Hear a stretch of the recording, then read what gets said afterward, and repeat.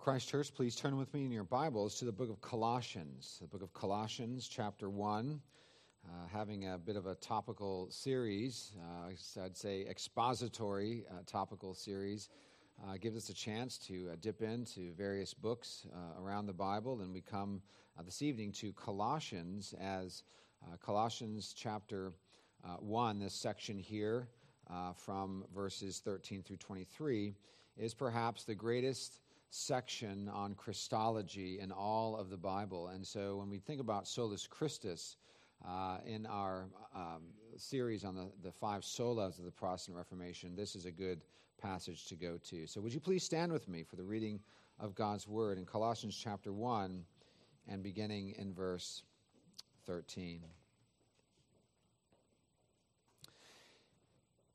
He has delivered us from the domain of darkness and transferred us to the kingdom of his beloved Son, in whom we have redemption, the forgiveness of sins.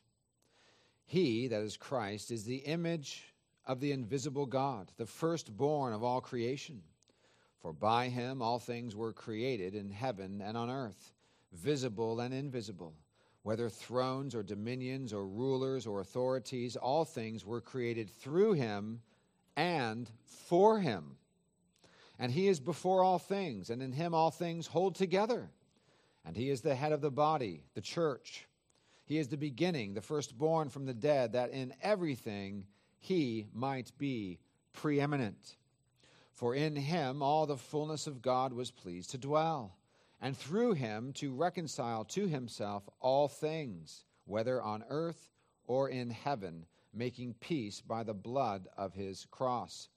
And you, who once were alienated and hostile in mind, doing evil deeds, he is now reconciled in his body of flesh by his death, in order to present you holy and blameless and above reproach before him.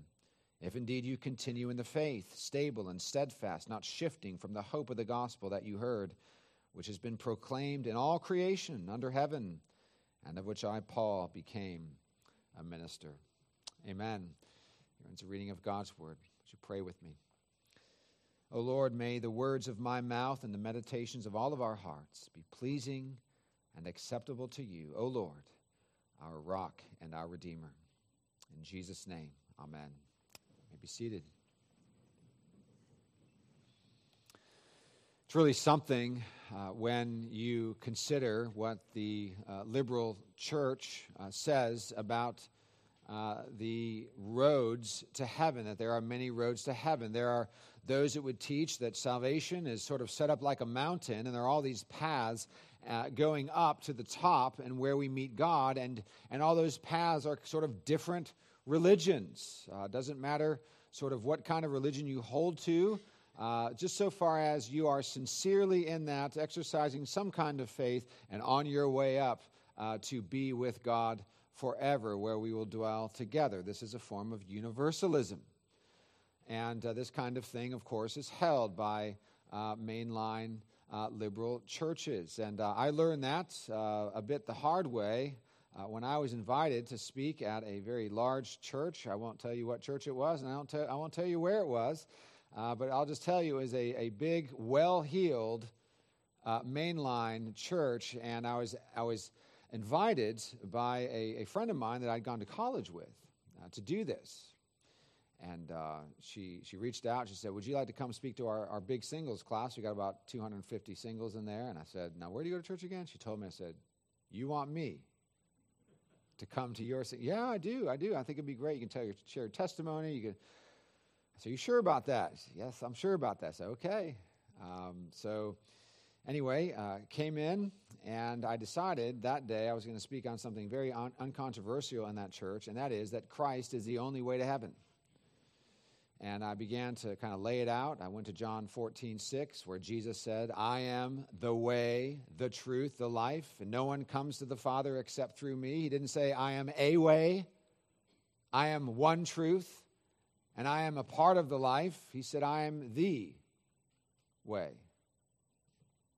I am the life. I am the truth. And so as I began to share this message and unpack John 14:6, many began literally getting up and walking out of the room. Probably by the time I was done, 20 or 25 people had left the building. I was not invited back, but what I was hoping and praying for is that maybe, just maybe, as many of these would have been hearing these things for the very first time, that some would have heard the message and by God's grace repented and believed the message that Jesus himself brought, which is that he is not a way of salvation, but the way of salvation. And when we come to passages like Colossians chapter 1, 13 through 23, we have to ask now, how could you not believe that Christ is the only way of salvation when you read this? It becomes very anti-Christian to say anything but Christ is the only way of salvation. Now, we have already, of course, done a broad overview of the 5 solas of the Protestant Reformation, and then we looked at sola scriptura, that the Scriptures alone are the authoritative rule for faith and practice, and we looked at various attributes of Scripture. And then last time we were together, we looked at sola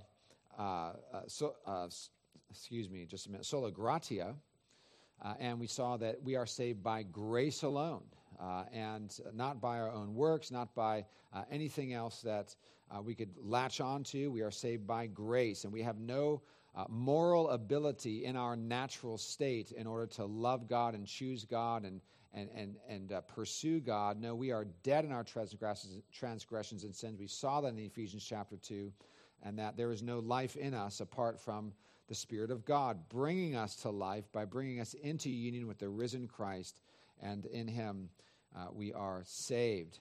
And so sola scriptura, sola gratia, the Scriptures alone are the rule of faith and practice. Sola gratia, we are saved by grace alone. And then we come to this next section, solus Christus, that we are saved by Christ alone. We are saved by Christ alone.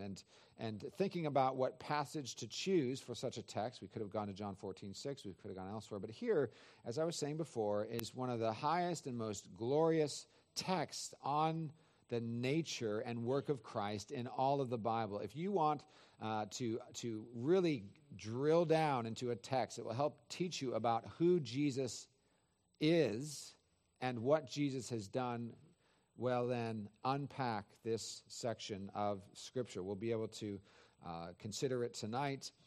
Of course, if I was preaching through Colossians, this section would merit probably about 20 sermons. But this is jam-packed with wonderful theology about our Lord and Savior, Jesus Christ.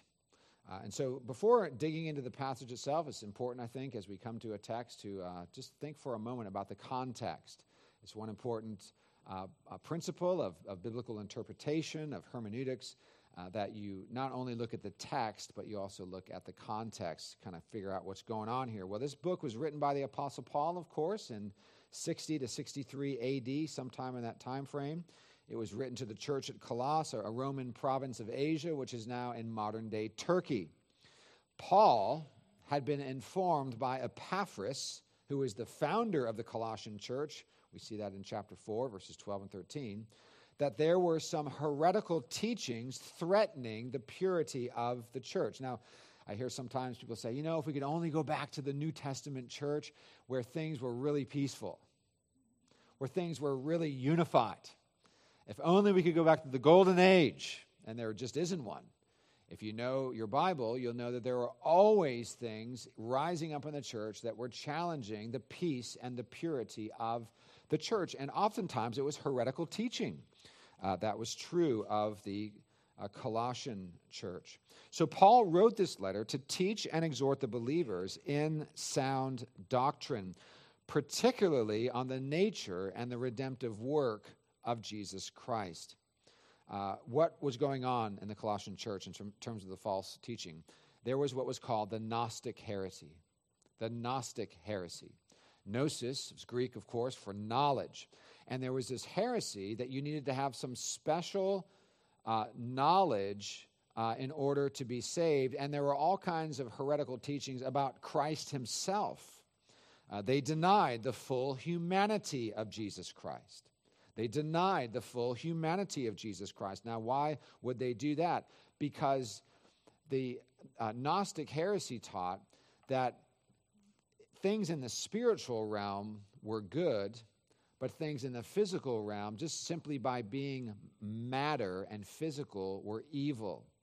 And so for them to teach that Christ, the eternal Son of God, had become an actual human being was awful for them, because they would think, well, then that means the Son of God has become a part of our evil material world. That was the Gnostic part of the Gnostic heresy. So they denied the full humanity of Jesus Christ. And we see all over Colossians that Paul was fighting against that heresy. Secondly, they denied the divinity of Jesus Christ. And so we see in chapter 1, verses 15 through 19, and chapter 2, verse 9, Paul's emphasis upon the divinity of Christ. And thirdly, they denied the sufficiency of Christ for salvation. As I just mentioned, they believed in this kind of secret knowledge that would bring you to a kind of superior and mystical level of knowledge about God in order to be saved. Interestingly enough, there are cults today, like the Mormons and the Jehovah's Witnesses, that would sort of teach some of this kind of stuff that we see here in the Gnostic heresy. So, now that we've briefly considered the background of the letter, let's spend a few minutes examining this marvelous text before us. And here I want us to see, first of all, in verses 15 through 19, the threefold preeminence of Jesus Christ. The threefold preeminence of Jesus Christ. First of all, Christ's preeminence in eternity. Christ's preeminence in eternity. Paul, in verses 15 and 17, refutes the teaching that Christ was less than 100% divine.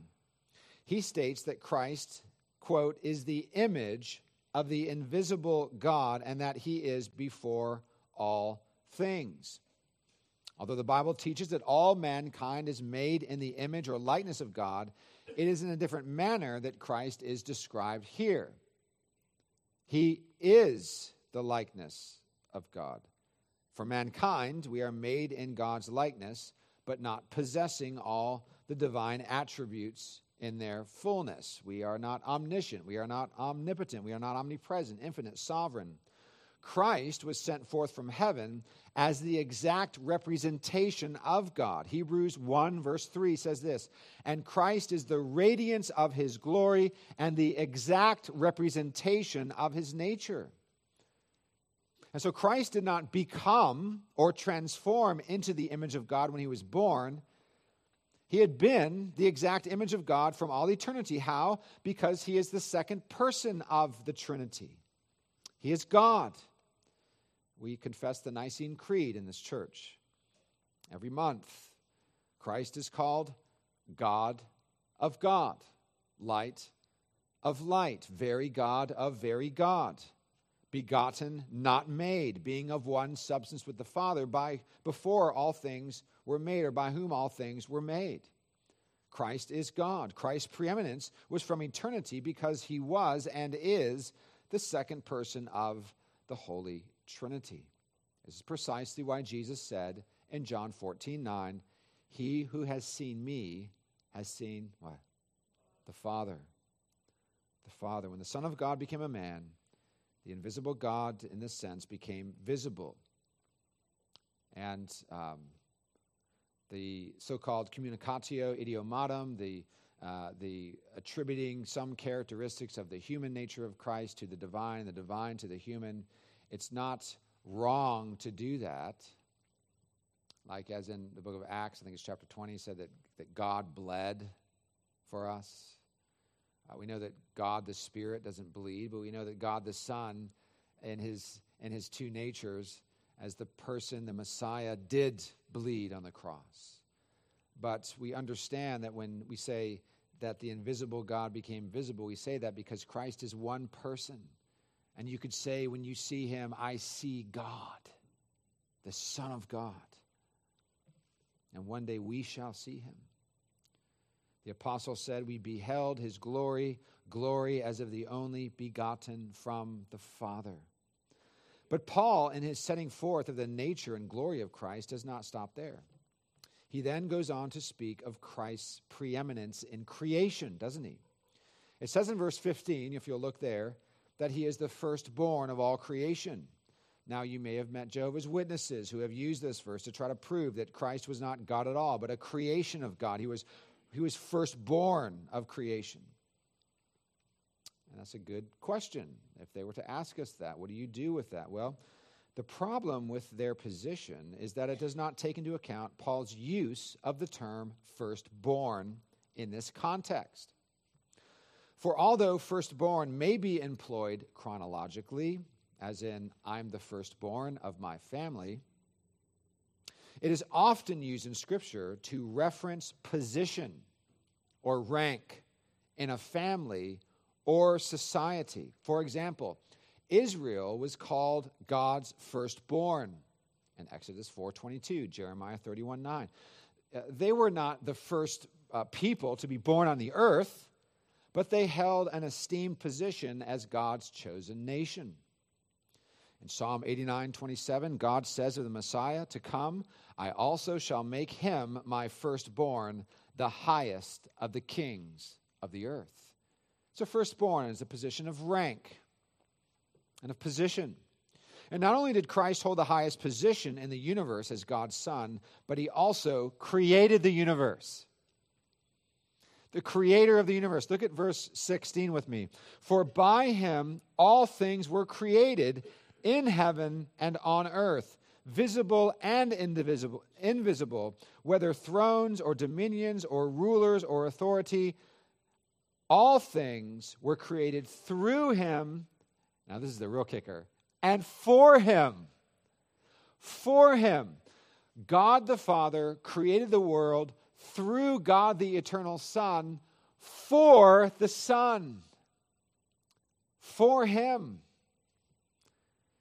In other words, there is nothing that has been created that was not created by Christ and ultimately for Christ. This is a high view of Jesus Christ, if there ever was one. Those who have a weak or low or superficial view of Christ should go to Colossians 1 and see that he is the eternal Son of God, that he is the second person of the Godhead, that he created the world, and it was created for him. Commenting on this passage, John Calvin, the great Genevan reformer, said this, quote, thus Paul places the Son of God in the highest seat of honor, that he may have the preeminence over angels as well as men, and may bring under control all creatures in heaven and in earth. But Christ is not only the firstborn over creation, holding an esteemed position of rank as the Son of God and the creator of the universe, but also he is said in verse 17 to be the sustainer of the universe. Did you catch that? Look at verse 17. And he is before all things, because he's eternal, and in him all things what? Hold together. Wait a minute. In Christ, all things hold together? Yes, all things. All things reminds us of Hebrews 1:3 when it says that Christ upholds all things by the word of his power.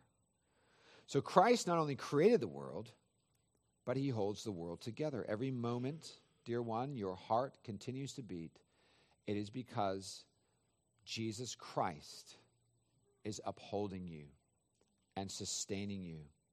Every moment we have on this earth, God is sustaining our lives. Every moment we have in heaven for eternity, the Lord is sustaining us. Every molecule in the world is held together by the powerful word of Jesus Christ.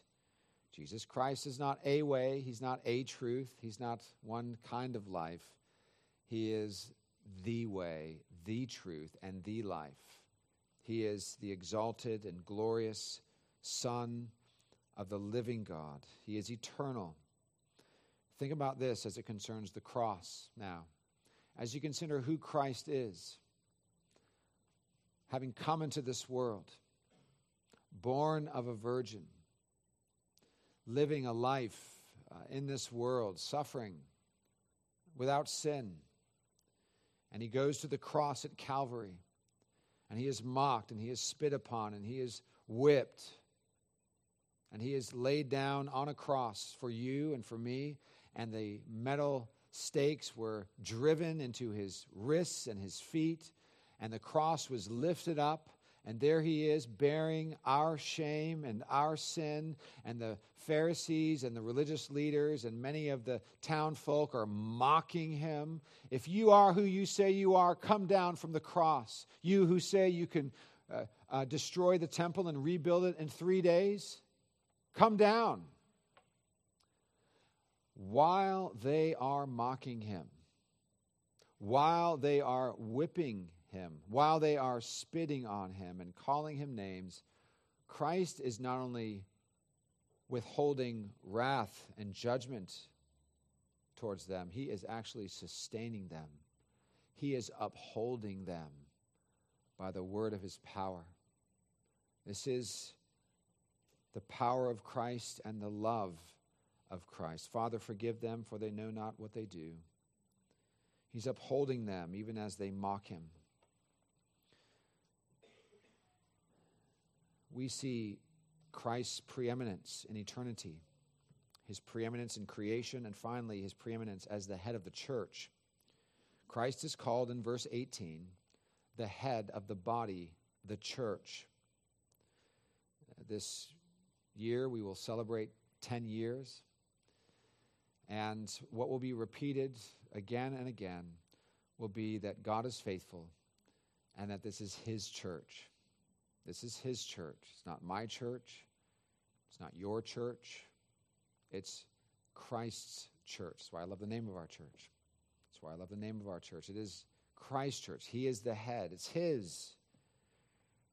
And we see Christ called the head of the body, the church. He's also said to be the firstborn from the dead, isn't he? Not because he was the first one to be raised from the dead, but because his resurrection is the restoration of all things regarding the new creation of his people who would receive him.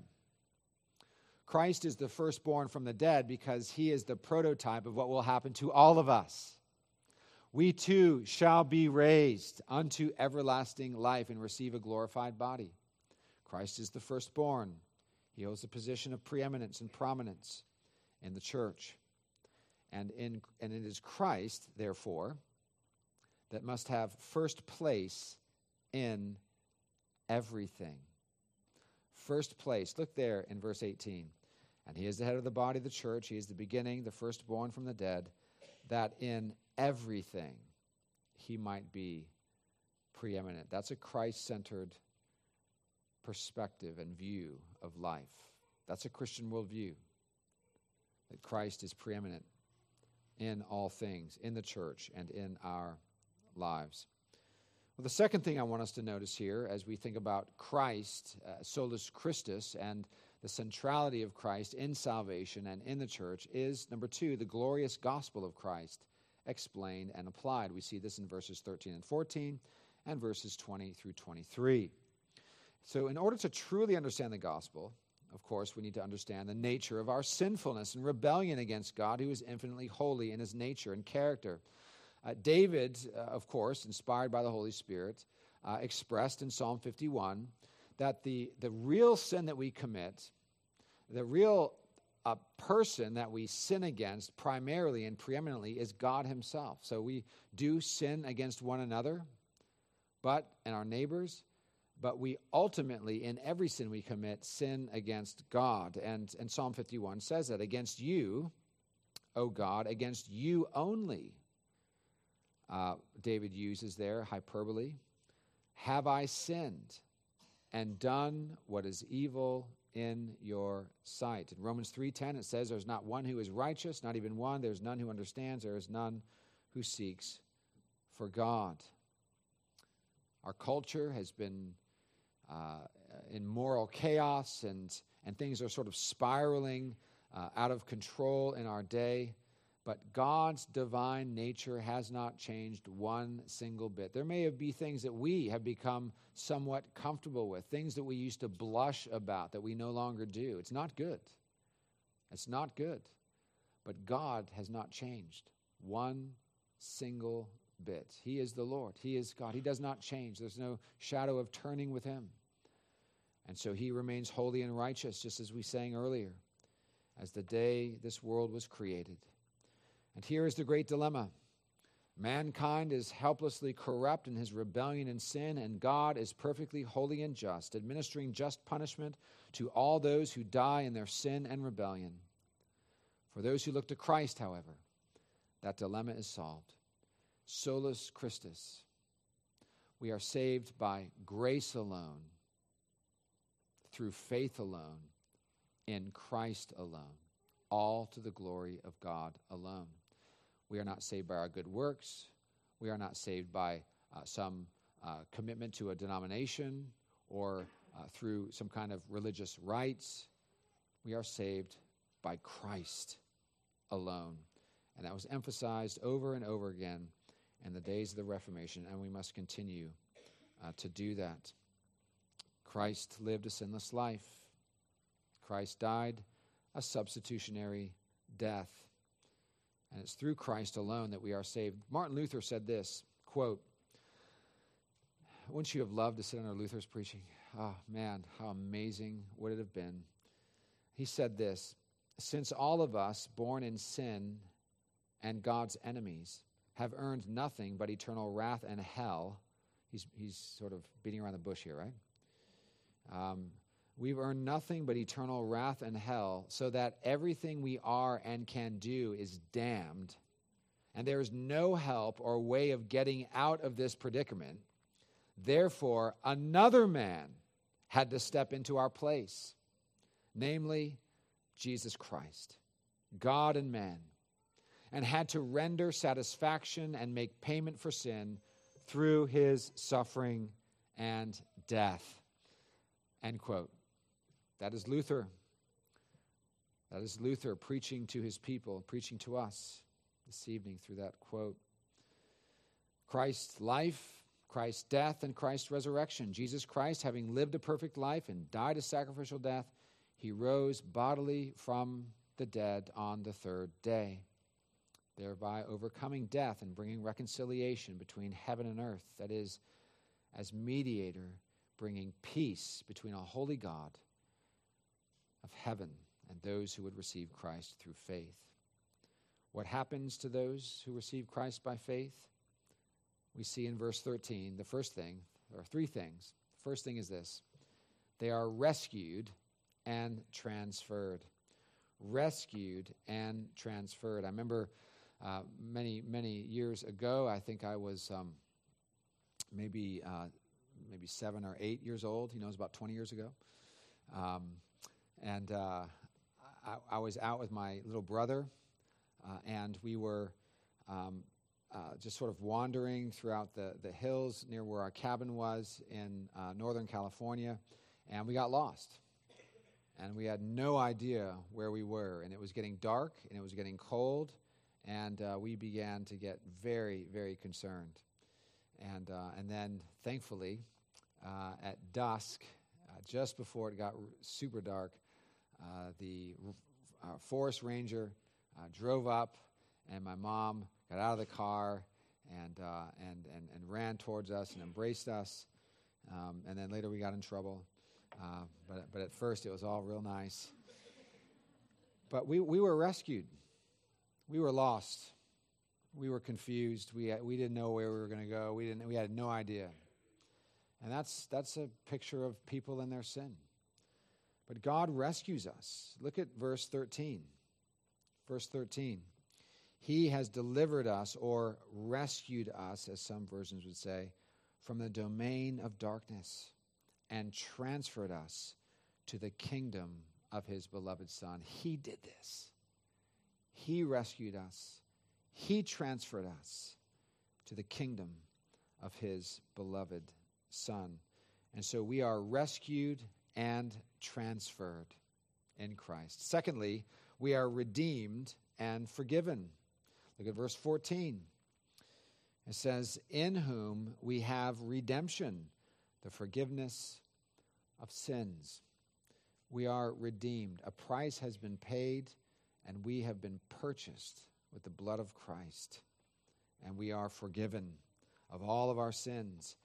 So we are not only rescued and transferred, redeemed and forgiven, but we are thirdly reconciled and restored. Look at verse 22 with me. He has now reconciled in his body of flesh by his death in order to present you holy and blameless and above reproach before him. Before him. So we are reconciled to God, and we are restored in our relationship for him unto a place of holiness and blamelessness, in part here and in full later.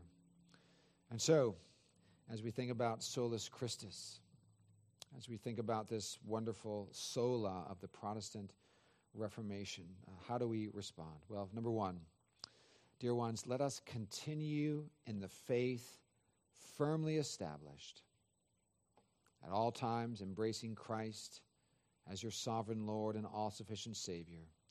Do not ever move away from the hope of the gospel, that is, where Christ himself is the object of our faith. Look there in verse 23. Continue in the faith, stable and steadfast, not shifting from the hope of the gospel that you have heard. Don't shift from it. Continue in it. Persevere in it.